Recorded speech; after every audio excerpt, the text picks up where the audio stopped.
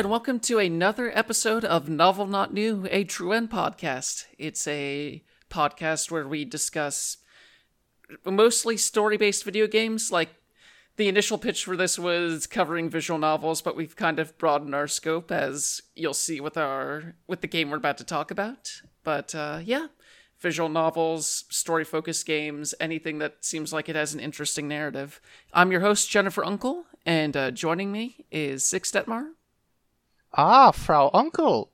A smooth, seamless introduction there. Thanks.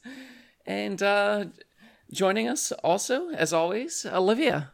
I'm sorry, I blanked on the last name. Sorry about that. It's okay. Olivia Joseph.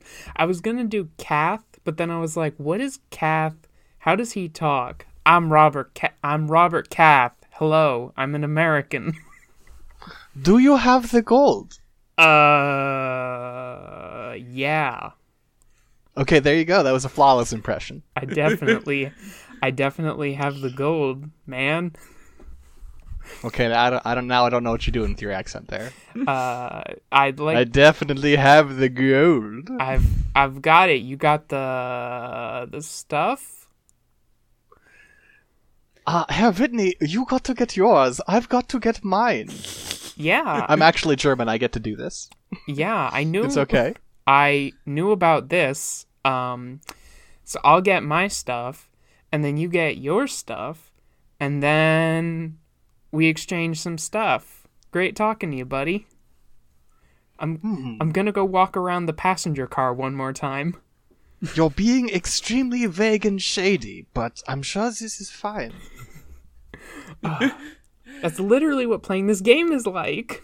Yeah, so, in case you haven't played this before and don't know what we're talking about, this is The Last Express, a game released in 1997 by Smoking Car Productions, their first and only game. Basically, it was designed and written and directed by Jordan Mechner, who you might know from Prince of Persia, Karateka, and a lot more Prince of Persia. And it was also co-written by Tommy Pierce, and it released to pretty critical acclaim, but also sold like dog shit. Like, it cost around $6 million to make this, and it only sold... It sold very little. Like, it took 3 years for it to hit 100,000 units. And that wasn't enough to keep that studio around. But I think what they've made here is pretty interesting.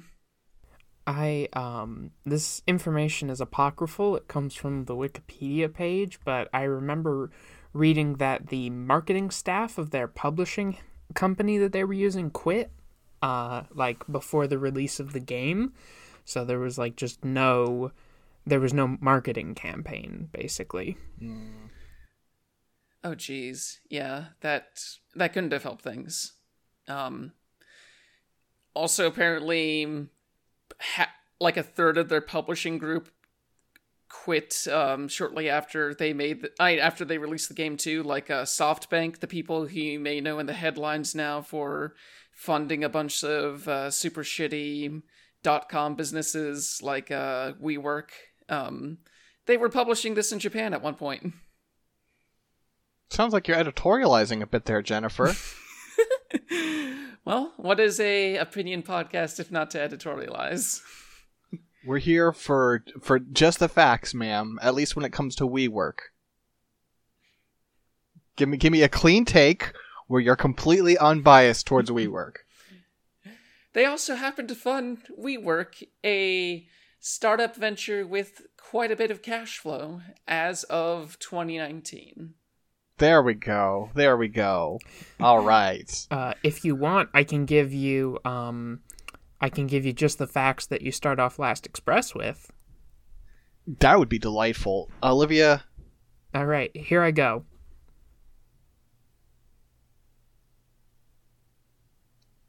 Is that it? You did it? Yeah, that's it. You read the manual, okay, right? I gave you a manual before I gave you the facts. If you didn't, I hope you read that. You didn't give me a manual. Oh, Whoops.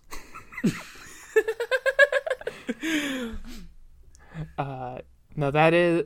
I keep doing these abstract bits. To be clear, there is a lot of information in the Last Express manual that I would have appreciated being, or I would have expected to be delivered to me through some sort of introductory game narrative or cutscene or something of the like. Instead, I was chucked on a train and was trying to figure out what was happening, who I was, what my objective was, and also the game was very small because I was encountering a resolution bug. So the Last Express and I got off to a rocky start. So the start of the game is you see a guy and he's like poking his head out of the train, and it's the Orient Express, and it stopped at a station. He sort of glances around, he glances at the guards, and he ducks back in and the train takes off. Then a motorcycle rides up with a new person and a lady driving the motorcycle. The lady is like pulls up alongside it. The dude jumps off the motorcycle onto the train, waves at her, then goes to a car, and there's a dead guy. And that's all you get. You don't get any dialogue. Oh, you do get one line of dialogue, because when the guy steps in, he says, "Tyler," when he sees the dead body. But you don't know anything. It's very cinematic, but they seem to have forgotten the part where I then have to inhabit a character and choose actions for that character. And I mean, to generalize it out, this was one of my main sort of issues with this game, is that I never really felt like it gave me an into Robert Cath, the main character, what he, like, the world he inhabits, who he is, what he cares about, what he would do or could theoretically do in a situation like this as in any situation in the game. So I ended up doing a lot of clicking and turning around and trying to see if I could investigate random things, and then getting caught by cops and thrown in jail. I think the game would mostly just end. Anytime you get a game over, it basically cuts to a train whistle, a bit of writing in a notebook, and someone narrating the final moments. And I got some game overs that weren't even that. Oh yeah, there's some where you just straight up get got, and it takes you back to the little time rewinding clock you have. The Fabergé egg. It is a Fabergé egg. I'm asking this for my own ego's sake. I hope that everyone else got the ending where you get Tyler's, like the bad ending where you get Tyler's blood on you and then wander out into the train and get caught immediately. No. Oh. Sorry, bud. I was like, well, I gotta do something about this coat. That was like an immediate thought I had. Why? Because I had blood on my coat. I didn't see any blood. You totally see it. Well, okay, when you dump the body out the window, you totally see a shot of Robert, like, standing there with a bunch of blood on his coat, and then, like, it pans and you see another coat on the wall. And to me, it felt like a pretty obvious... I didn't need a walkthrough for that one. That's my problem. I didn't throw him out the window eventually. Because in my head, I thought, okay, dead person I know. What do I want to do here? Not throw him out the window, as I think you're intended to do. I ended up putting him on the bed, in the car, and you can just put the bed right back in, like retract it in, and Tyler's body will stay there. It never becomes an issue when the guy comes to make the bed? Apparently it does, but you can be waiting outside your room and tell the guy, nah, you don't need to make my bed tonight, it's good. Like, eventually you have to pitch the body of your friend out the window, but you don't have to at first. So I continued to get blood game overs for a while, because if you don't throw him out the window, you never see that you have his blood on you from picking up his dead body. Okay. Yeah, I think the first game over I got was I walked into the room, and I just played this like a human being, where I was like, oh shit, a dead body, and I turned and I pulled the train whistle because there's been a murder.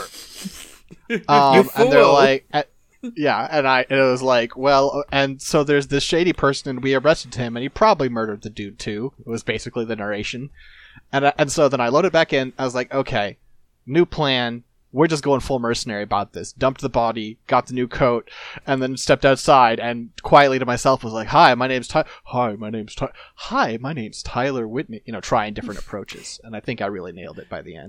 Well, you've got his accent completely wrong, because you can hear his voice if you look at the telegram that he sent you. It's really more like, "Hi, my name's Tyler Whitney." That's true. Why don't you make it sing? Calf. I always like.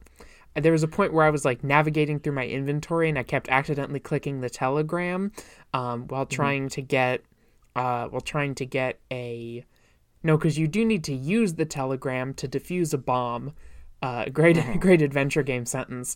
But I kept accidentally reading the telegram, and so I have Tyler's actor just going calf in my head really strong.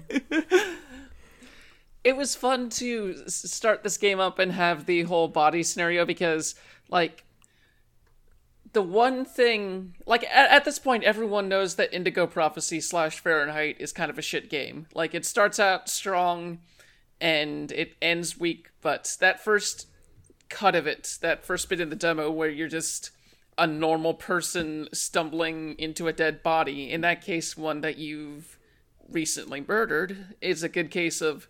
oh shit, what do I do in this scenario? Where do I hide him? What do I do with about all this blood?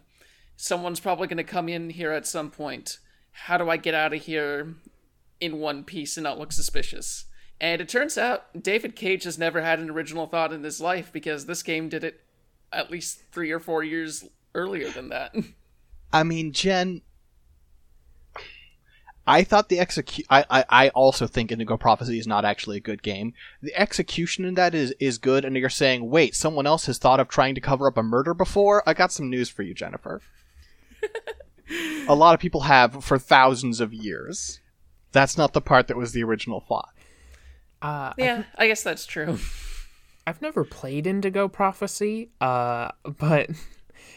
my thing about the hiding the dead body in the Last Express is there is a blood stain on the floor of your train compartment for the entirety of the trip, and I still have beef. I think if I get blood on my coat and that gets me a game over, why can the guy come in, make the bed, and not notice the blood on the floor? When another character comes in, sees the blood on the floor, and assumes you've killed somebody.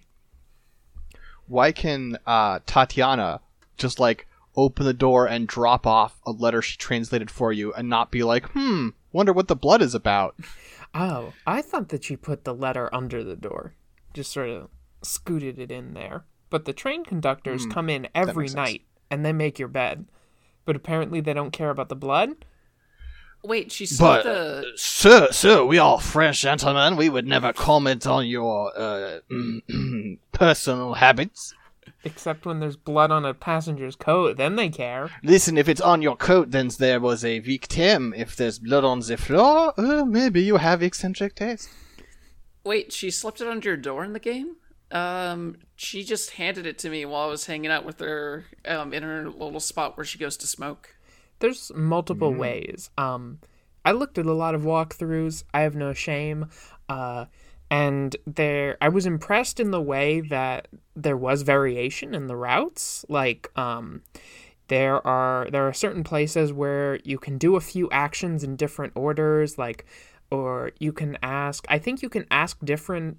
You have to ask Tatiana to translate the scroll that you find in Tyler's compartment, but you can ask her to do that at different times, and depending on when you ask her, she will give it to you in different places. Interesting. You can get that. Just walk up to her stone cold and be like, "Hi, you seem Russian. Can you translate this?" That's what I did. Or you can... Cool. Did you give it to the anarchist guy? Yeah, and he was like, why the fuck would you want me to translate this? It's a children's tale. It's a children's tale. Get away from me. He tells you that fairy tales are a tool that the bourgeoisie use to keep you oppressed and dreaming of a hero that will come to save you, which is correct. Yeah. But he's a huge bummer about it. And Kath is... Here's the thing about Alexei. He's kind of an asshole, but he's also kind of right about most things. About basically everything. And then Kath is like, okay, weirdo. Have fun with your... All right, buddy, I just wanted you to translate a poem for me, dickhead. It really was hard to get a read on Kath at first because, like, when I came in, I was like, oh, Tyler must have been his friend, but reading the telegram, it's like, oh, the two of them are con artists. But then there's that whole bit where the older man has something of a seizure, and he's like, stand back, I'm a doctor. And I thought that was just him clearing the room so he could investigate closer, but no, it turns out he's an actual doctor. Yeah, that was a key moment for me as well, because I was like, oh man, is he gonna steal from him? Is he getting an excuse to do some adventure? Oh, he's actually a doctor? Okay. He's a doctor, but he's also like, they make a big deal of the fact that he is he's like a white doctor who knows non-white methods of treatment, that he suggests like an herbal tea for this old man who's having a panic attack, a seizure, something like that. But that like causes a stir that's his recommended treatment and not medicine. Well, it specifically causes a stir among George Abbott, the world's most obvious spy. George Abbott. I love George Abbott because he's like a shitty Columbo. Like, just, he does not have Peter Falk's charm, but he does that exact same wandering around. Hi, I'm George Abbott. I'm a huge pain in the ass. Nobody likes me. But can I ask you a question? Can I ask you 20 questions about Robert Kath? He really feels like another adventure game protagonist in this game, where he's just like, he's going up to people and being like, oh, so what's the deal with you and this lady? I'll be a gentleman. And it's like, why the fuck would anyone answer that? He answered the question. Weird. Okay. He does have some delightful conversations where he's just politely badgering people into telling him exactly what he wants to know. While pretending that he only has like a passing curiosity in it, but also asking the same question 20 times. Yeah, I like on a couple of, I like the part where he is the world's most obvious spy, but also the scene where where that comes up. He's like, I mean, I'm a really obvious spy. Surely you figured it out by now. Which is very funny. My boy, I'm British. Nobody can do anything to me. I do also really like just the dynamic of him, like, he's just so like persistent, and he puts on like a dumb front, and he just has a different dumb reality behind it, which I think is beautiful. Like, he has the conversation where he's talking with Herr Schmidt, and he's like, oh, you know, obviously we're all just, you know, I think in a couple of years there won't even be borders anymore, old boy, you know, we're just all one big happy European family. And then, you know, you get him alone, he's like, well, obviously there's going to be a war in like 5 minutes. He does predict the EU at one point. Yeah, it should be mentioned that this takes place in 1914 on the Orient Express during its supposed last journey. So it's basically right on the hairpin of World War One. Like, the game ends with it going into World War One. But yeah, it's this interesting setup where you're meeting all these different countries that are at each other's throat, more or less, waiting for something to happen that'll make the hostilities blow up. And it adds to this nice tension that the player, that you as Robert Kath are experiencing, in terms of, okay, I'm taking the place of someone who's dead. There's at least 5 or 6 people on this train who know that I'm not this person, and at least at least a few of them probably know this guy was already dead at some point. Maybe some of them already killed him. So I'm just going to keep walking through these really paper-thin niceties with people who clearly want me dead as well. Like, anytime you go and meet Kronos in the back car, he's like, well, it'd be nice if you had it'd be nice if you had any of these items we agreed upon with your friend, because I'd really like to not see you again, and I have this person next to me who seems pretty capable at murder, so please stop talking to me and just give me what I want. Turns out less capable than he thought, but... There's a lot of people... Yeah, I mean, here's the thing is that sound... Like, Jen, when you describe it, that sounds great. I would love to watch, like, a movie of that. That dynamic of everybody knows what's really going on, but because we're in a public space, we're all leaning on, the pleasantries. But that was not the experience I had playing the game, because, like I said, I never really felt like I had an in to playing as Kath and understanding what I could do. So I always sort of felt like I was just blundering around. And sometimes the things I would try would just work, and sometimes they would end my game, and I never really felt like I could predict something, Like, I just felt adrift. Yeah. In this game, mostly. Well, this game made me think a lot about my favorite Hitchcock movie, North by Northwest. Because the premise of North by Northwest is that this businessman is at a restaurant where basically, incidentally, at that restaurant there is a spy who is supposed to meet up with his contact, and he's going to get killed because foreign agents are onto him, and because of a mix-up, this businessman, they think this businessman is the spy, right? And thus begins him sort of stumbling around, like, caught up in all these schemes when he's just some regular dude. And by the end, he starts actually acting like a spy because he's been stuck in that environment for so long. I love that movie, and part of the reason I love that movie is I found out much later in life that I had been watching a busted version of that movie. It was recorded from TV by my grandma, and she perfectly started the tape late, missing the first scene of the movie, which is where they just sit down and explain everything that's happening. It's just like a group of characters sit down and like, okay, so here's this spy, but he's not real, and we're going to have him meet here. Just explains the entire plot of the movie, and then the movie happens. And I didn't have that scene, so my experience of that movie was this guy being like, what the fuck is going on? And you as the listener, or excuse me, the viewer, going through that along with him. And I felt a lot of that energy in The Last Express, where it's very much about this character dropped in the middle of it, and you and the player, as the player, are as well. And the game trusts, sometimes incorrectly, that you'll figure things out. Mm-hmm. I mean, like, again, that sounds great. I guess because my problem with it, I guess, is like I said, I'd love to watch a movie like that. That sounds great. But in a game form, like, because the problem with not understanding anything that's really going on in a game is that then you have to choose actions that progress the plot forward anyway. And I really felt like it killed the momentum of the story to be wandering around in this car and being like, what am I doing? Who do I talk to? Okay, I found a guy to talk to, but I didn't get the information that I feel like I needed, so do I try to talk to him again? Do I go back and talk to everyone else? I'm walking through this train car for the 20th time. The conductor goes, excusez-moi, monsieur. And I go, okay, bye, and just scoot on by. Like, it really...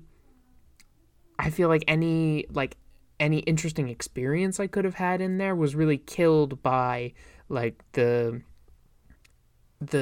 speed bumps that came with having to play the game while not understanding what was going on or what was feasible, like with pitching Whitney's body out the window. I didn't even know you could do that because when I went to the window without holding Whitney's body, there didn't seem to be any indication that I could really interact with it. So it took me a really long time. It took me reading it in a walkthrough to be like, oh, I can throw his body out the window. I was never quite clear. What are my range of actions? What can I expect from different actions? I would have to stumble around and then go to a walkthrough and be like, oh, the game expects me to get up on the car, walk over the roof of the train, smash a skylight, get into Kronos' private car, steal his gold, walk out back through Kronos' private car in full view of everybody.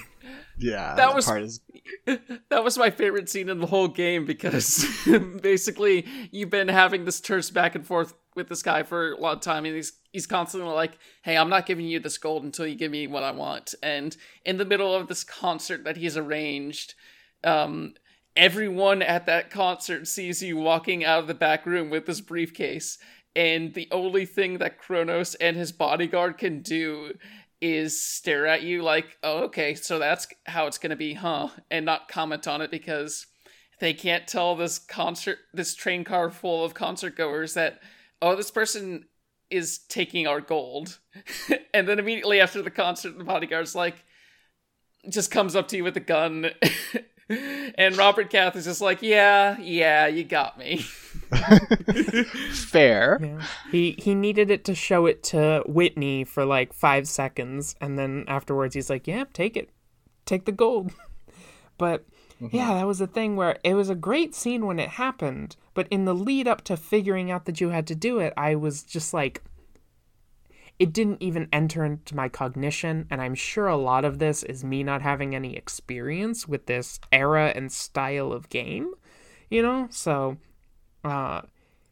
maybe if I had more time and like that, playing games like this, I would have more of a sense for what I was expected to do, but my experience was like not having that experience. It made it really choppy. I mean, it's weird because I just played this like 100% with a walkthrough. I mean, like, I started out not using a walkthrough, and I very quickly was like, okay, I'm just going to use a walkthrough for everything, because I wanted to beat the game for this podcast, and also because it was kind of like I had fun poking around. I certainly didn't make any goddamn progress doing that. And I think you maybe would have done a little better with more genre experience, but like, I do think this game is very obtuse in a lot of ways. The possibility space is fairly large. There's not a lot of signposting as to what they want you to do. And I do think you've also hit on a thing where, like, if you look at other adventure games, you get an understanding of a character and thus how they would solve things, right? Mm-hmm. Because, like, you like Guybrush Threepwood, you get introduced to that character and you learn what kind of dude he is, and that tells you the kind of logic you should be using for puzzles, right? And by the end of this game, I still don't really know what kind of dude Robert Kath is. Mm-hmm. Other than apparently he had the world's most unbelievable romance plot. Yeah. So with me, I definitely got through maybe half or 3/4 of the game without relying on a walkthrough all that much, just because I've played these kind of games before, but also if you approach it with enough time and you aren't too frustrated with not making progress sometimes, you can basically, there's a lot of stuff to just poke at. Like you figure out that everyone on the train has their own schedule, and you can be like, oh, hey, around this time, the British guy opens up his cart so he can talk with passersby. Around this time, Herr Schmidt goes to dine with Princess Wolf. Was it Queen Wolf or just Anna Wolf? Oh yeah, she's not royalty. Anna Wolf, and just listen to a bit of his sad flirting going on, and yeah, like, I think the game does a great job of making everything around you feel very lively, especially whenever you're walking through the train passages, and the game uses those moments it uses those moments and any moment when you're fighting to show full motion, and you're just seeing these people approach you and inch past you in this small car, and It's kind of an exhilarating sensation, especially if you're slightly paying attention to all the different countries you're passing through. The face of the head conductor as he slides past me is going to be burned into my brain. I always think of the different car conductors, and when you get close to them, they get up and they do I had to do it to pose. Bonsoir, monsieur. Bonsoir, monsieur. I love the Bonsoir, monsieur. I love the one who's drawing sketches of everything he sees, but you can only look at his sketches when he gets up to do something else. Like I'll give that to the game. Like Jen was saying, there's so much, like, it's a really small area, but everyone is like constantly moving around it in a way that makes it feel just like very populated and very, like you said, lively, right? Like, yeah, lively. There was and charming too. Like there was a point where I checked the doodling conductor's notebook, and he had drawn Max the dog. And I was like, hell yeah, he talked to Max. And it was just this full frontal sketch of Max the dog looking like the biggest dope in the world. And I was like, wait, this was the conductor who was talking about how much he likes Max the dog. So he drew Max while they were hanging out in the luggage compartment. And it was very, like, actually very good at conveying, like, these different, the different characters, like, perceptions of the world and what they're doing on this train. Mm-hmm. And then you just kind of let Max the dog out of the luggage compartment and nobody cares. Yeah, there's not really any consequences. I really expected there to be more when I just let him go. Yeah, the whole letting Max out of the compartment to hide the giant golden egg is the most adventure game shit this game probably gets. Just because it's like, who would think to stash a valuable egg in the cage of this dog? In plain view, too. Like, if you just look in the cage, you can see the giant golden egg in the back. But nobody cares, I guess. Yeah, with that exception, for the most part, I feel like it strikes this weird balance where I don't think it quite nails it, right? Like, I certainly felt like a lot of choices weren't intuitive, right? Like mentioning the, walking out with the case of gold. That's not a thing that the player has any reason to believe that's what they're supposed to do, right? Mm-hmm. But I do think all the actions, except for maybe hiding the egg, are of a level of logic where, like you mentioned, if this were a movie and you saw a character do it, you'd say, oh, sure. Mm-hmm. You just wouldn't think to do it yourself necessarily. Mm-hmm. Yeah. It doesn't help that the game is inconsistent about signaling when you can and can't get to certain places. Like, the area behind the dining car is totally inaccessible on your first day until you can suddenly click through it on your second day. And just little touches like that and seemingly kind of throw off. And seemingly pass entirely through the kitchen area without any problems. Like, the kitchen seems to be between the dining car and the luggage car, but you never go into the kitchen car at all. You're just on two sides of a curtain where ambient dialogue that you hear leads you to believe the kitchen is on the other side of the curtain. I guess I assumed there was like a hallway that goes around it or something. Yeah, because there's a set of doors that you never go through, like, immediately when you exit that curtain, and you have to walk a little bit further and go through a door to get into the baggage compartment. Oh, that makes sense. I also had some spatial problems in here. Sometimes this game made me a little ill to play. Mostly when you're trying to go down the car and it's just like one screen slow fading into the next, but you're also moving forward in these like jerky jumps.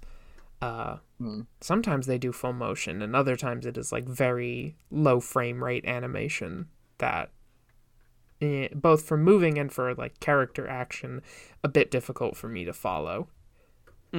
Yeah, the way that they did all of this was they basically took real actors, put intense makeup on them, like almost like 1900s vaudeville makeup going on, and frame by frame drew them in. So you can kind of see why for a lot of the main actions or just various cutscenes, you're just seeing it move a little bit choppily just because they're picking and choosing frames that they want to show you. And then when they want to create a sensation of movement, they show the whole thing, like either when you're passing through cars or getting into a fight. Or just, there are one or two or the bit where Tyler has not Tyler, Robert has a dream where Tyler wakes up and pulls an egg out of his mouth and shows it to him. They had to get that. They had to get all of that motion going on, but yeah, I didn't get a whole lot from the dreams. I'll be honest. Either Tyler Whitney offering me an egg in this trying time, or what if you were a medieval lord dating your princess girlfriend Anna? That was also just like, I don't know why you put this in here. Yeah, there is a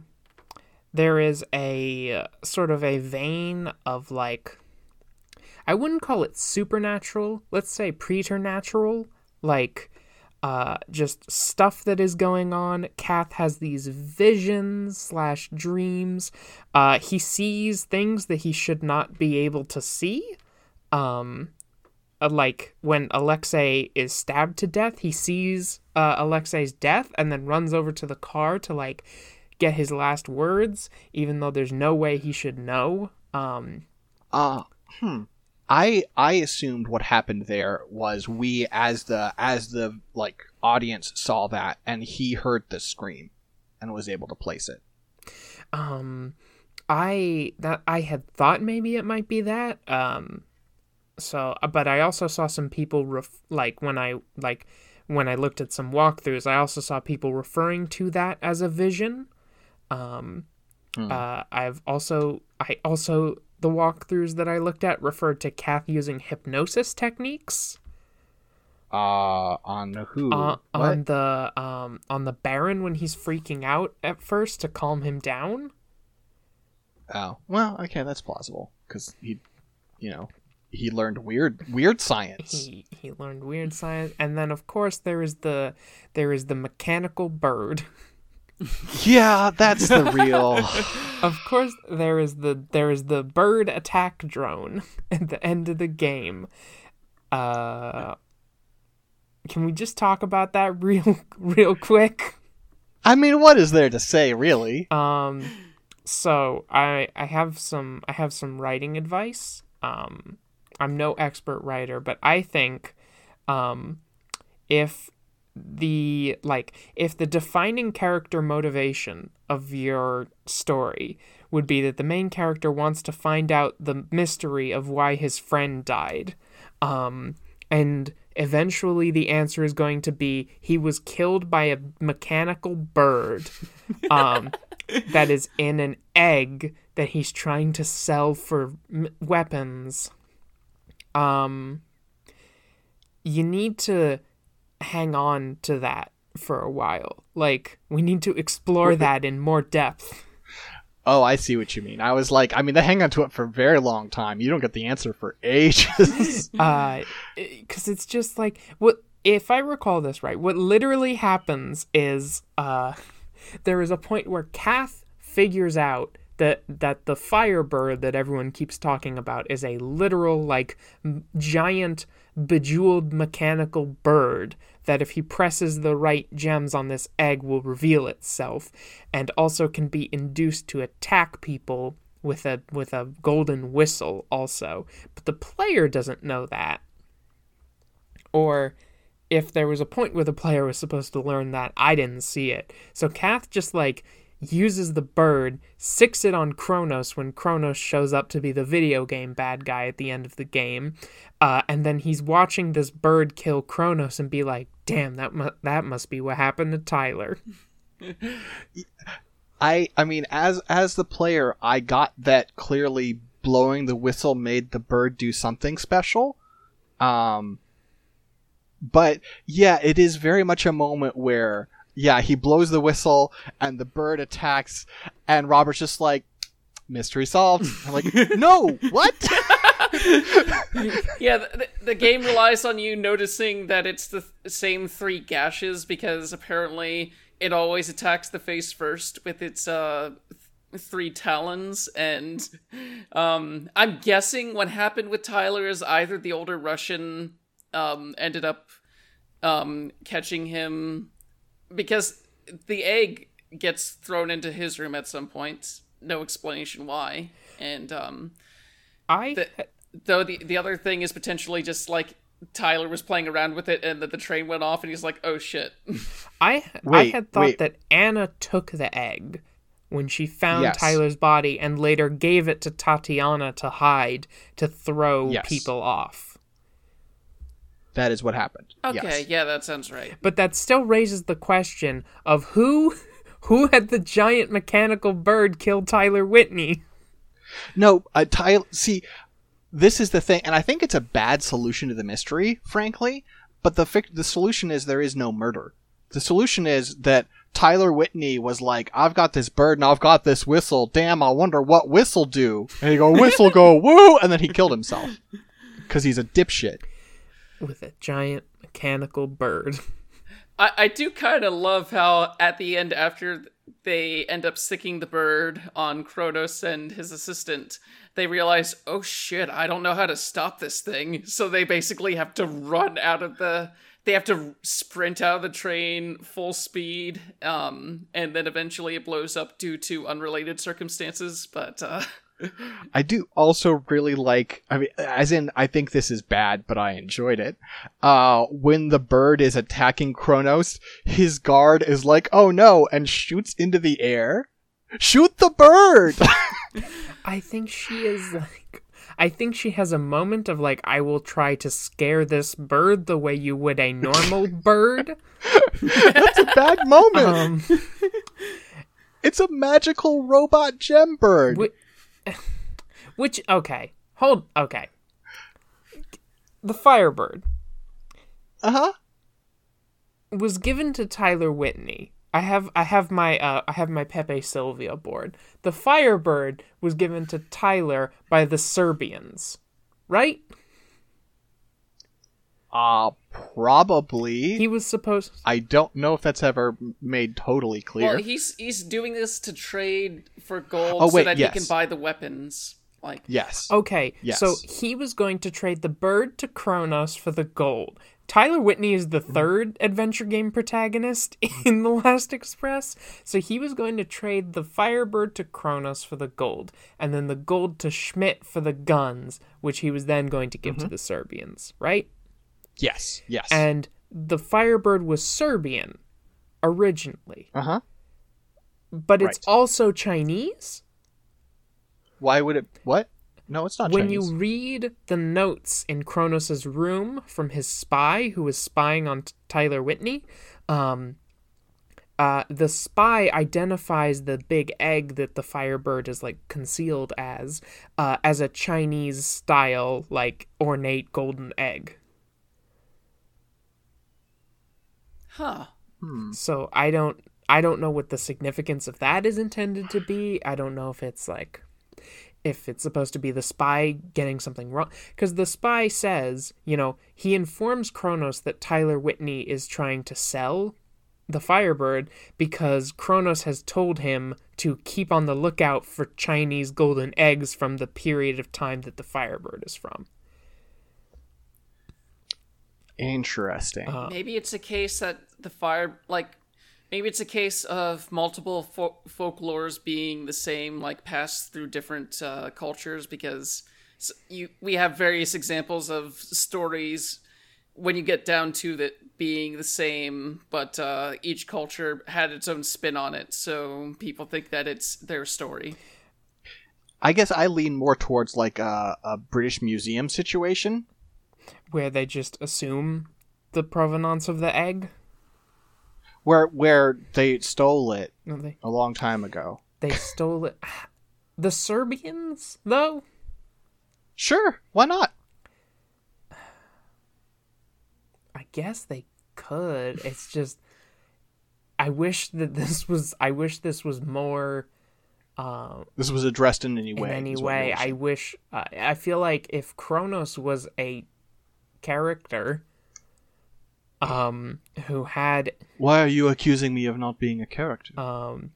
because this is a game in which every white person's nationality is like super present and highly informative of their backgrounds and worldviews and position, but when it comes to Kronos, he is simply the black guy? Question mark.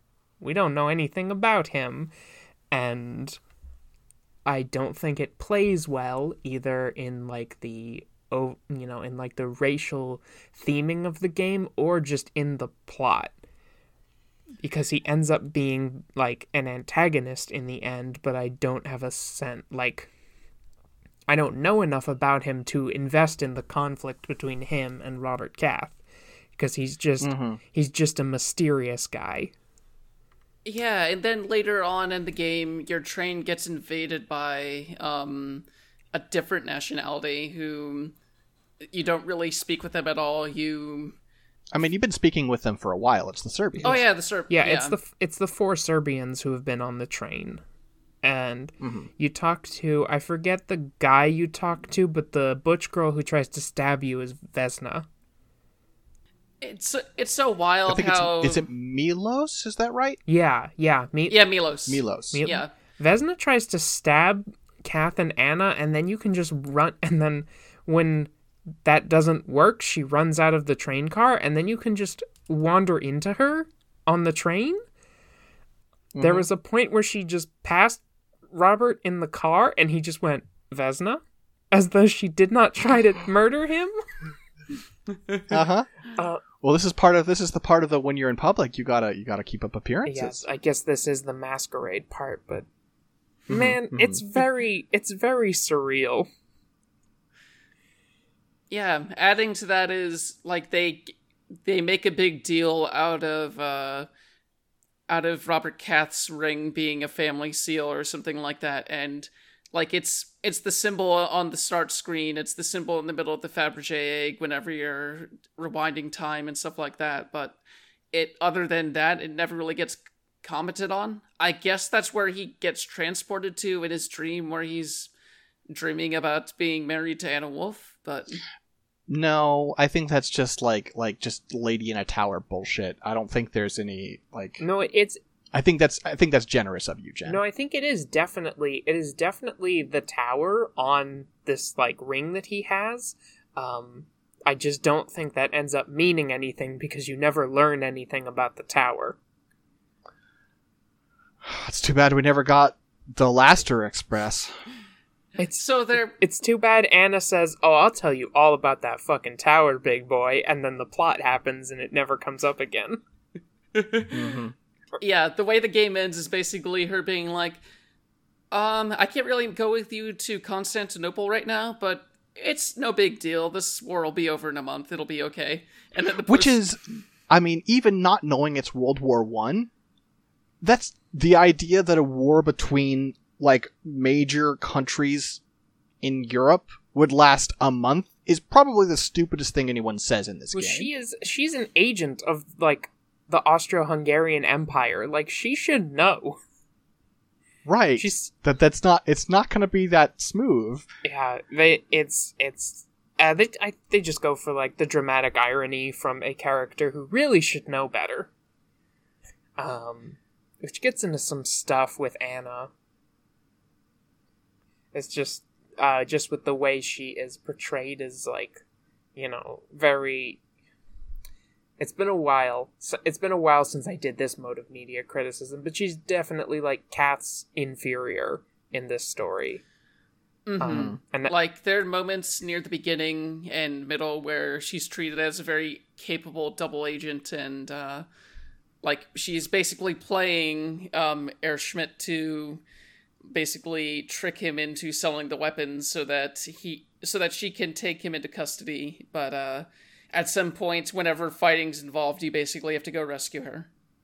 And also, Kath is the one who eventually grabs her by the shoulders and is like, "You fool! The Austrians are using you to set up World War I! You bimbo! They're gonna get you! Like, you're gonna you're gonna be the fall guy in this plan, except it's stated earlier in the game that, like, Franz Ferdinand has already been assassinated, so World War One is happening. Like, it's going.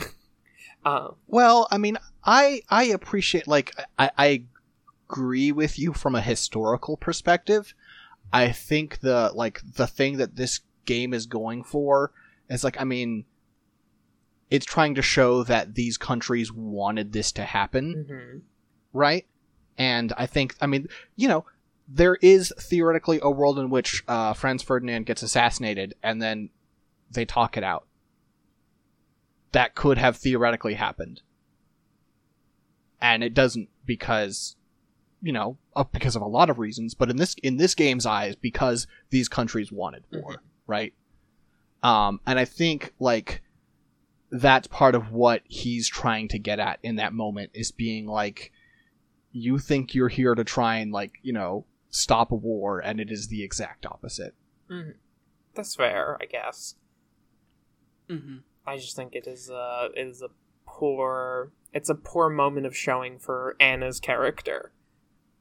Yeah, Anna gets treated very badly in the moments that matter. Like, there's the point where, like, you know, he's going to the front of the train, and she's like, okay, well, now, you know, stop the train, we'll arrest everyone, it'll be fine.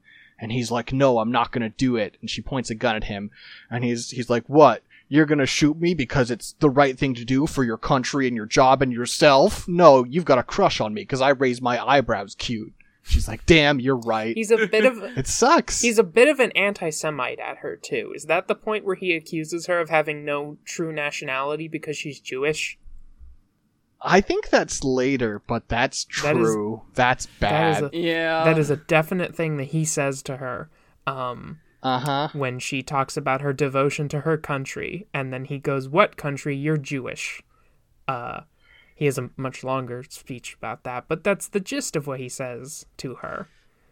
Yeah, when I saw that scene initially, I thought that he meant it because she was representing a different country or something like that, and he was trying to make the point that people are more global now than they used to be. But when you put it like that, yeah, that's a real bad line.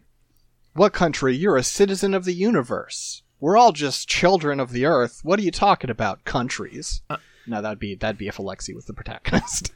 Yeah, there is a cut. The end credits, if you're playing the gold edition on Steam, got cut out entirely. But if you're playing the GOG version or watching it on YouTube, there's a whole montage of just speeding through the years after World War One. Well, during and after World War One, to show all the changes Europe went through in terms of borders and nationalities. Which is, I think those credits are like, they are a poignant moment as you're just sort of like sitting with the end of the game, where, you know, the game, like, even though you know, like, World War One is happening, the game sort of pulls a bait and switch on the characters where they believe that, like, what they do on the Orient Express could cause or prevent a war, only to pull in the station and find out the war is happening anyway.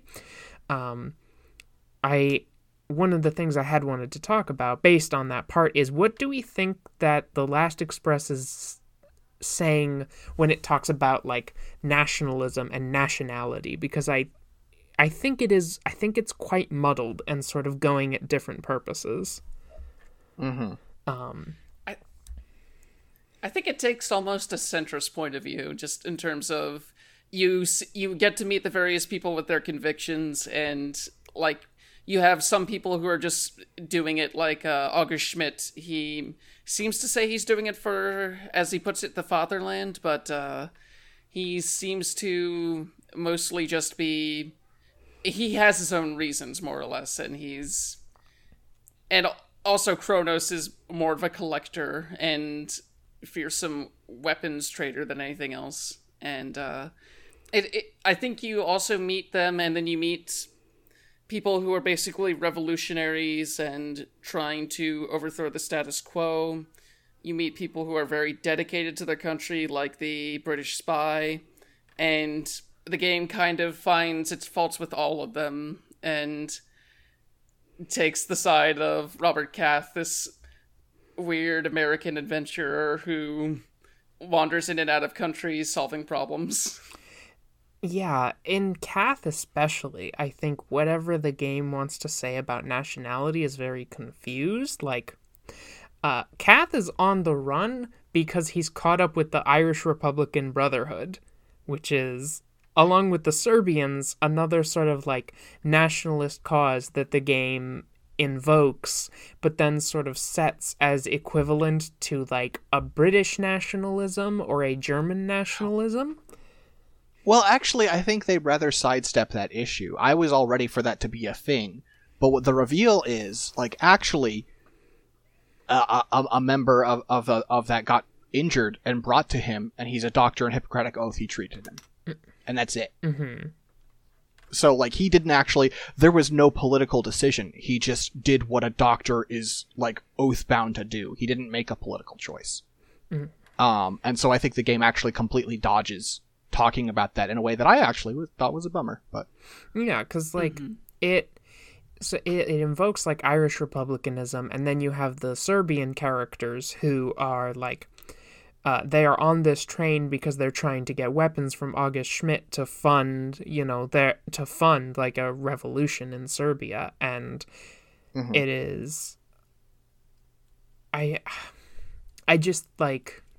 I feel like whatever the game, the way the game invokes nationality is muddled because it is taking these sort of like, these different ideas of a national identity, which are at very different, like, levels of power and very different, like, conceptions, at this sort of, like, historical moment, and, just sort of throwing them all together in a pot, and I'm not sure if it is, like...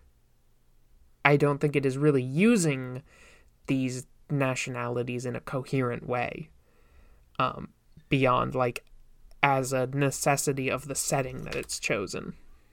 I mean, Jordan Mechner is from New York, right? He's an American. And I think... I liked this game, but I do think that politically, this game comes from an American perspective of World War I, right?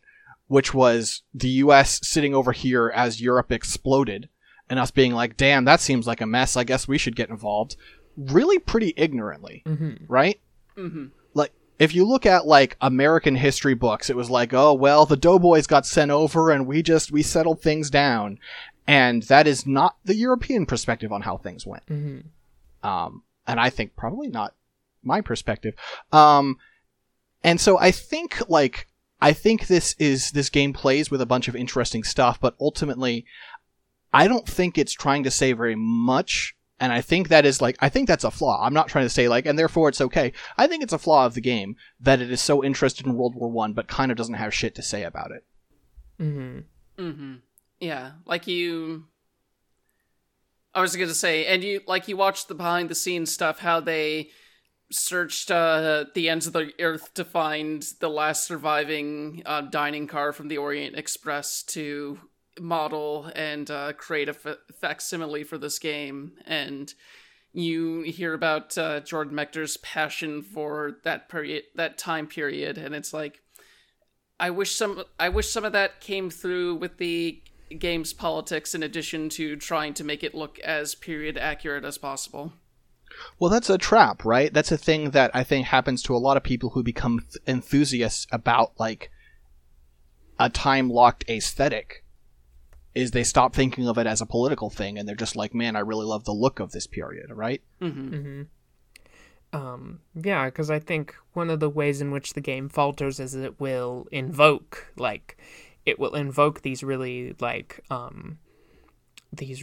sort of difficult, charged, and differing conceptions of nationality, and not really do anything with them. Like, Anna has a whole bit where she talks about, like, the history of, like, like, the Balkan zone, and her sort of, like, both personal and family perspective, that the place that she comes from is always going to be a pawn in, like, the games of Empire.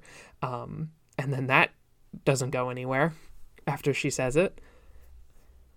Yeah, it's a moment that I think reflects very badly on the game's politics, that we have this moment of Anna being like, listen, American, you are out of your lane. This is extremely not your country, your continent, your business, your politics. Don't get involved. And Kath is basically like, well, that's stupid. Anyway, I'm going to keep doing what I'm doing. Yeah, at some point he's like, I'm going to make it my business because my friend died here, and I'm going to find out what happened to my friend so that allows me to do whatever the hell I want in this scenario. I know friendship probably doesn't mean a lot to you people. Like, whoa! Whoa there, buddy. Yeah, his friend who, as I'm reflecting on it, got himself involved in the cause of a bunch of, like, Serbian nationalist revolutionaries, and then got himself killed with a giant mechanical bird that he didn't understand.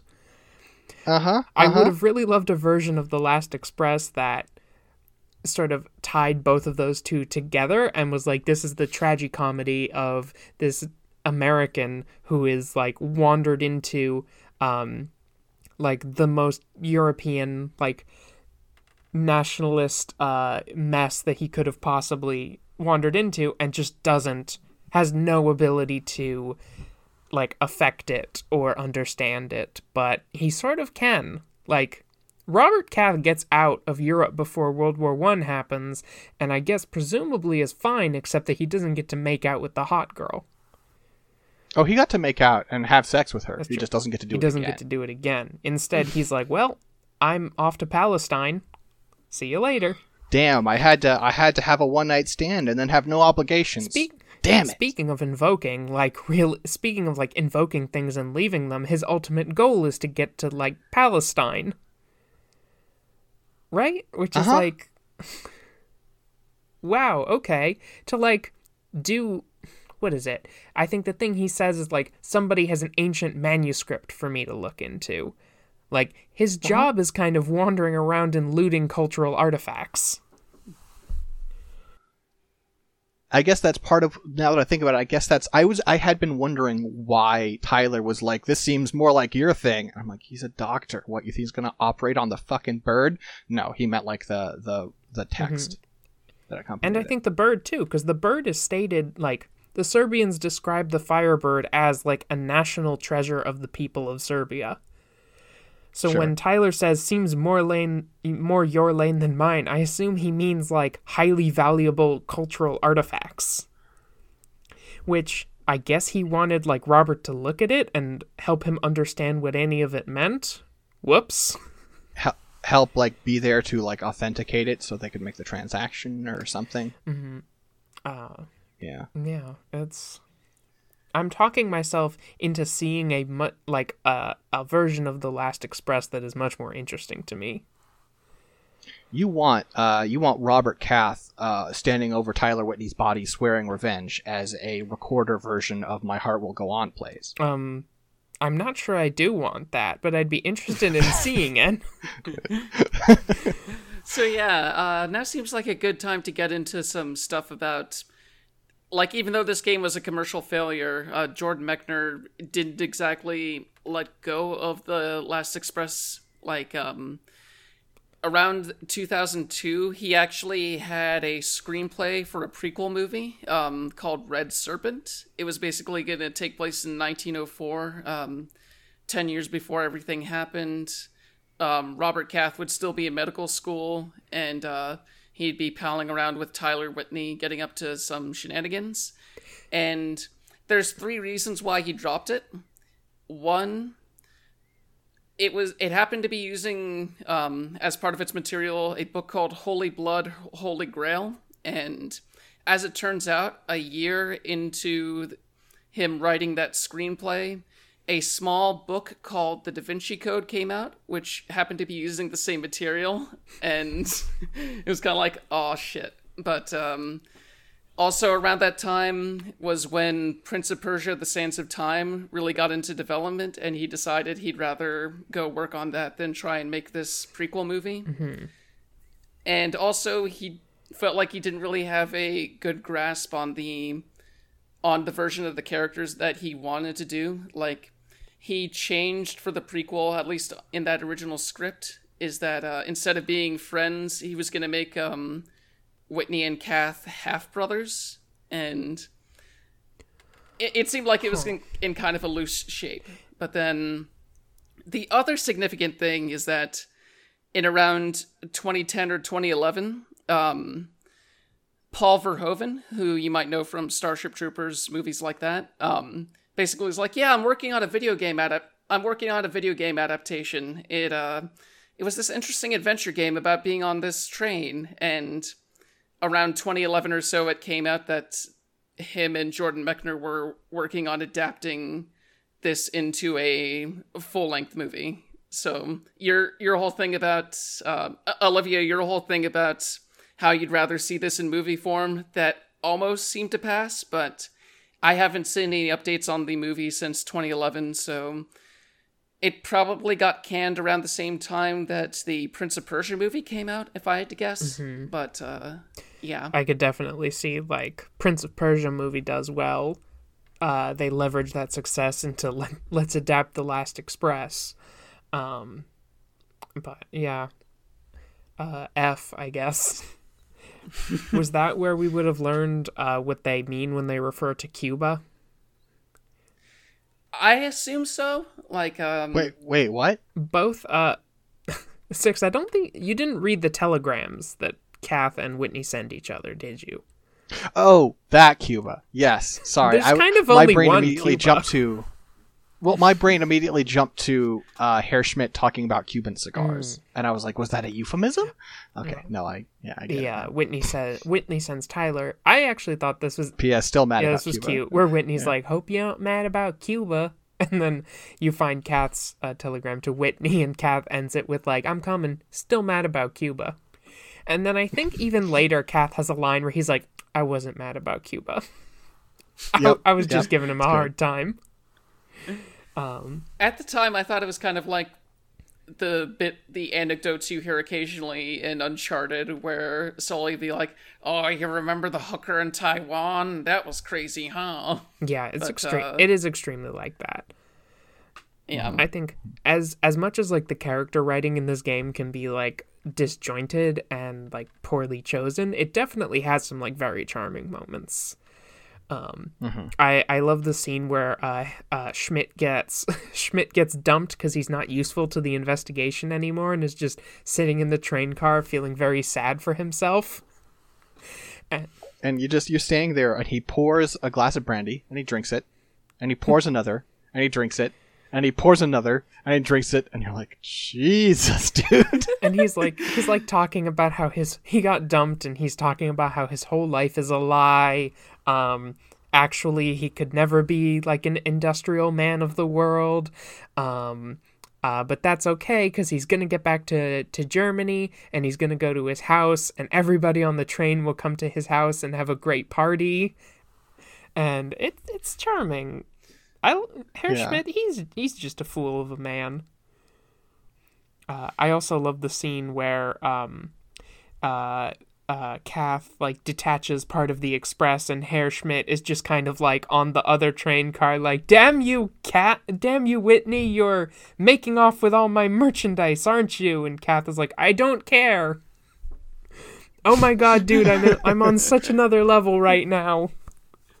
Yeah, Schmidt even yells, "We will meet again," and Kath's just like, whatever. Kath is like... He's like, "Well, if that's going to happen, you should know what my name is." He's like, "What? I can't hear you." Yeah, he's just... This man on the back of the Orient Express speeding off into Serbia yelling, "My name is Robert Kath!" Extremely white name. I think my favorite little conversation, though, is at some point I was wandering around. I think I was waiting for Wolf to come back and get something. And it's around the time when the conductors are finally having a chat about someone complaining about the dog's presence in the cars and stuff. Mm-hmm. And the one conductor who's super fond of the dog is like, "It's just a feature of the Orient Express. Everyone knows that Miss Wolf and her famous dog always stay and walk around. It is very charming."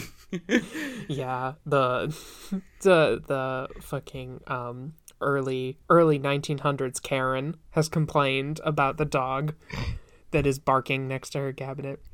Yeah, I like the part of that conversation where the conductor's like, the one conductor's very reluctant to take Max to the luggage compartment, and the conductor's like, "What, are you afraid of dogs?" And the other one's like, "No, I love dogs, and that's why this is so hard for me." Yeah, it's very good. Did you guys find notice the lesbians? Did we notice the lesbian? What? There's a whole Okay, I guess you could miss it.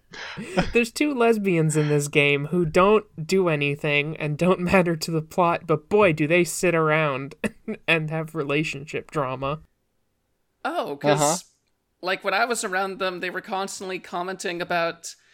Well, one of them was constantly talking about trying to get the other to hook up with me, and I guess I should have read from the conversation her repeated her repeated notion of shooting that down must have been a thing like, oh, they just joke around with each other like this sometimes. Well, or you could have found her diary where she refers to the other woman as her seductress. Oh. Yeah, their relationship drama is that it's like a younger woman, older woman type relationship, and the older woman is like telling the younger woman like, hey, eventually we're gonna have to marry men, right? And the younger woman's like, that's messed up. I don't want to do that.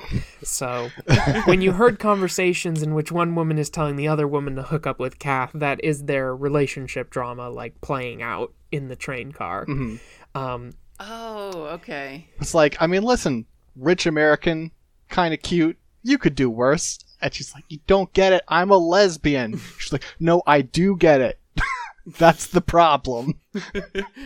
It was also interesting how they were speaking in different languages to each other. Like one of them was speaking, it sounded like French, and then the other was answering in English. Yeah.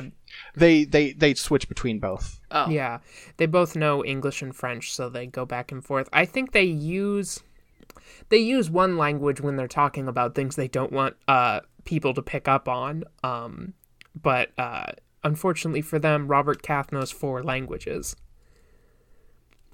Wait, what are the 4? I read this when I was in the walkthrough. Every language that is subtitled in the game is because it's a language that Robert Kath speaks. So he speaks English, French, Russian, and German, I think. Okay. Maybe it's in the manual. I'm gonna go back to the manual, but yeah, only languages that Kath actually speaks are subtitled, and the ones that languages that he doesn't speak, like oh yeah, sidebar. They have some Persian characters on the train, and they speak Arabic. Poor choice. But that's not subtitled. The Serbian dialogue, they speak, now I'm being the fool, and I forget what language they actually speak in the game, but their dialogue is never subtitled because Kath doesn't know their language. Mm-hmm. Yeah, the Persian stuff's kind of uncomfortable because the way that it's arranged is that there's like there's like a male sitting within one of the cabins, and the 3 or 4 other cabins are for his concubine, and whenever you're knocking on his door or any of the other doors, he just starts yelling at you, and the only other time you basically see him is when he tries to stop. Well, he tries to step up during the invasion and then gets cut down. Yeah, they just sort of show up. If you stick around, there are some awkward like comedy scenes where he's interacting with the conductors because they only speak English and French, and he only speaks Arabic. So there's some like not very funny comedy scenes of them trying to like pantomime to each other to communicate. Yep, it's not good. They're like I encountered the scene of like the conductor being like, "I'm here to change your bed," and them just that exchange taking like 5 minutes of him just saying that over and over. Mm-hmm. I don't think it needed to exist. Mm-hmm. Yeah, you think he would be a little bit better about that sort of stuff, considering his most famous series is called Prince of Persia, but... Or maybe... I would actually say it goes the other way. Or maybe that's the reason he's not great at that stuff. Yeah. I don't remember. Listen. Actually, maybe I should stop because I don't know. I don't know Persian mythology. I don't think there's a thing about time daggers, but Yo, technology is Not my amazing. lane. I googled how many languages does Robert Kath speak, and Google just gave me. He speaks English. I was right. He speaks English, French, German, and Russian, and those are the languages that are subtitled in The Last Express. Also Klingon, but that doesn't come up. He wouldn't. He would. Robert Kath, a motherfucker who knows how to speak like Tolkien Elvish. That's his preference. That's fair. I suppose that's probably true.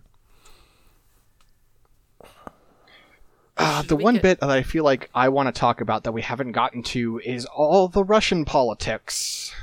Yes, there is a significant subplot about Tatiana, her grandfather, I always forget her grandfather's name, and Alexei, who are a group of sort of like Russian nobles. It's Vasily Obolensky. Right. The Obolenskys. And then Alexei, who is a childhood friend of Tatiana's and like former flame, who is now an anarchist. Or as she says very fearfully, a liberal. Which, from what I know. From what I know about Russian history, it's conceivable that he could have identified as a liberal, while still holding like what we would recognize as anarchist beliefs at that time. Because the thing about the Russian Empire is there were some points in which everybody to the left of the Tsar was just sort of grouped together. Sure. Wouldn't know anything about that. Grouping together the leftists. Yeah, that's a sad subplot, and I'm curious how. I mean, like, it's basically the story of Tatiana being like, I love my granddad, and he is nice to me, so therefore he must be a good person. And Alexei being like, girl, that's not how this works. But the game also treating Alexei like funny communist man, who is walking around with Nietzsche, and there's a bit in which there's a conversation in which Tatiana will like ask him what he wants to do instead of the state.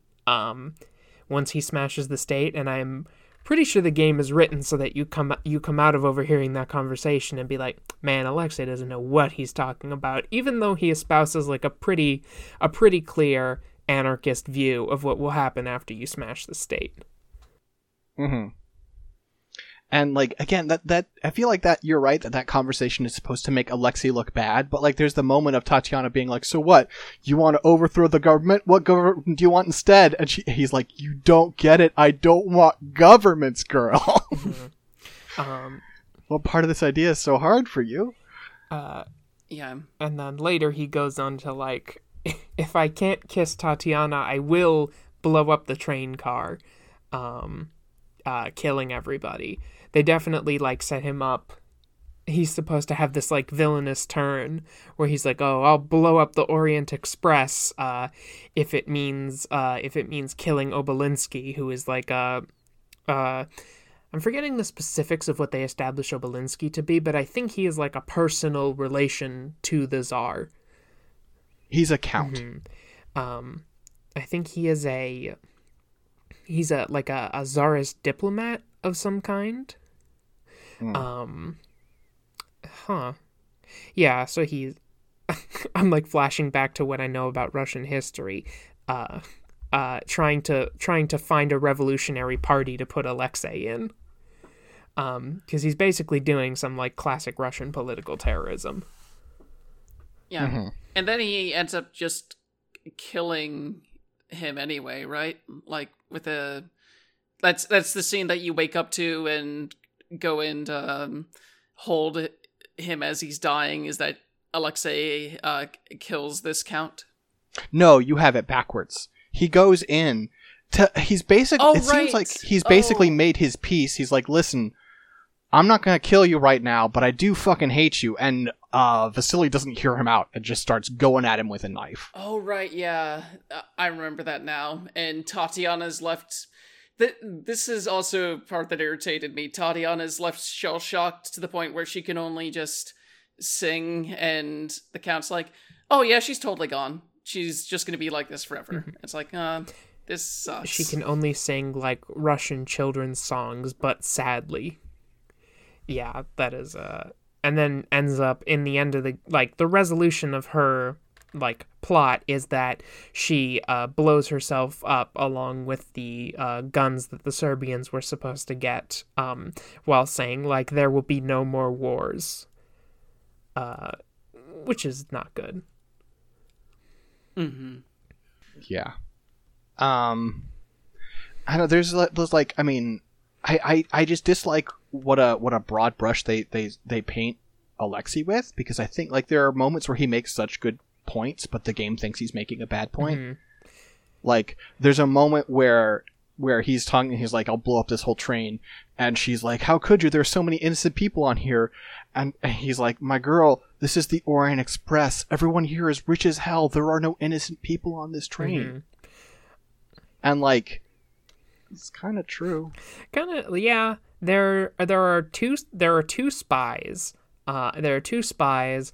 A German industrialist, fucking Robert Kath, whatever Kronos counts as, that engineer and his family that are going to... Where's the engineer going again? He's going to, like, a British colony to take its oil. It's a bad dude there. Those two lesbians who are both, like, aristocrats. Hader has a point. Everyone on that train is complicit or an agent or an active agent of Empire. Except for, of course, some of the, active agent, but, like, some of them are just, like, employees, and you do walk across some of the conductors having a conversation, being like, hey, I think there's going to be a war that happens. What if we, the working class, just don't fight? Mm-hmm. I caught the tail end of that conversation. Yeah, it's a good, but, like, naive conversation, unfortunately. Mm-hmm. They're talking about, like, I think the way that conversation goes from hearing the end of it is, like, they talk about, like, a general strike, like, all over the world to not do a war, and then somebody's like, well, what if we, the French workers, strike and the German workers don't strike? Aren't we all just going to lose the war? And then they're like, shit, prisoner's dilemma. But for general strikes. Just a bit basic. But I also don't know anything more about, like, European labor history at this period to be able to dispute it. Mm-hmm. Yeah. Does anyone have any more general thoughts, or did we want to get to... do we want to just summarize our feelings on the game? The only innocent life on the Orient Express is Max the dog. who is my best friend, and I love him. True that. Yeah, like, it's great. They even rotoscope the dog. Like, if you look at behind-the-scenes footage that was included with the game, there's footage of the dog running around. Oh my god. I actually didn't look at these, and I will to see Max the dog. Yeah, overall, I thought it was, like, as we've gotten into, the politics of this game are a mess, but overall, it's a very entertaining sort of adventure movie presented in a game that occasionally gets a little bit too confusing for my liking, but overall, I feel like it has a pretty good flow of just getting you in from moment to moment and building a sense of intrigue that doesn't necessarily pay off well, but it still finds an interesting cap to everything happening. Yeah, I've definitely... For all my frustrations with it, I've definitely played games that I came away with a worse impression of. Even if I think it's sort of mishandles the pieces that it uses to build the narrative, I think it does have some very like interesting pieces that I only wish had been more, more deftly used, really. Mm-hmm. But there's definitely parts that I'll remember pretty fondly. I had a really good time. I like a lot of what this game is going for. I think it misses a lot of what it's going for. But in general, I feel like this, people talk about this game as sort of being like a sign that adventure games were going to die. And I think that's true, but I think that's partially because this game shouldn't have been an adventure game. What would you have rather seen it as? I mean, like, honestly, I hate to, give credit to a dirtbag, but if it were in the style of a David Cage game, I think it would have worked a lot better. If I could cast a modern eye back into the past, I would love a version of this game like that was cribbing from Disco Elysium with really intricate like role-playing and conversation stuff. Would love a game where it's just you as Kath wandering around a train and trying to like converse smartly enough to not die. I'd love to shoot the fucking fascists with Alexei and then give them an aces high. I would love to see the version of Kath trading a beetle to a young boy for a golden whistle, where he just fails every single skill check. I do really love the moment where you're like you've got the beetle and you show it to the boy and he's like, "Can you have it?" And you're like, "No, it's mine," and you just walk away. I was just like so dumbfounded at that I stood there until he ran to his cabin and brought the whistle back to trade with me. But I really want to know, like, how does that work if you show him the beetle and then just book it somewhere else? Does he chase you all the way through the train? No, he'll just hang out by his cabin and you can find him and he'll offer it then. Okay. You're giving him such a charmed idea of what adults are like carrying beetles in matchboxes and being like, "Nope, my beetle." That's what Americans are like. It's not all I adults. found it. It's my beetle. But I'll trade it to you for a gold whistle. That kid is stealing. There's multiple conversations about how he's like taken or found something that somebody else is missing, which I guess. And it's because his dad's like, it's because he's such a brave scientist. It's like, no, he just steals shit, my guy. He's an 8-year-old on like a 2-week train ride. He's gonna get to stealing. Mm-hmm. Yeah. It's probably a good time to... Well, we didn't receive any questions this time, but if you ever... Like, after this episode, if you want to send us anything... about this game or the other games we've covered, you can you can send an email to podcast@abnormalmapping.com, and we basically will accept emails anytime just because we think it's interesting to have feedback on the stuff we talk about.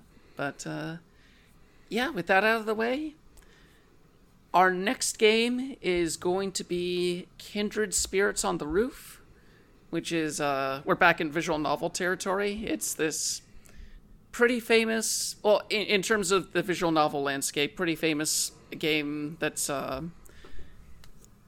it's pretty adult in terms of its themes, and it's about, about the train lesbians from The Last Express. They've moved on to bigger and better things. Like being ghosts. But, well, one of them is a ghost, I believe. Yeah, this game's been talked about a lot, especially in regards to Steam, because anytime Steam's doing its occasional attempt to kick visual novels off the platform entirely, it endangers the status of this game on this platform again and again. So there's going to be an interesting... I feel like it'll be an interesting vector to talk about that stuff, as well as just getting into a game that's pretty well guarded. It's one of those games that I've heard a lot about, but because I've never played, I haven't retained much of what I've heard about it. So I just have this sort of sense that there was discourse here. Touching the ground, sniffing I your am hand. actually waving my hand Discourse tester here. around very slowly to the left of me as I speak. Gandalf voice, there was discourse here.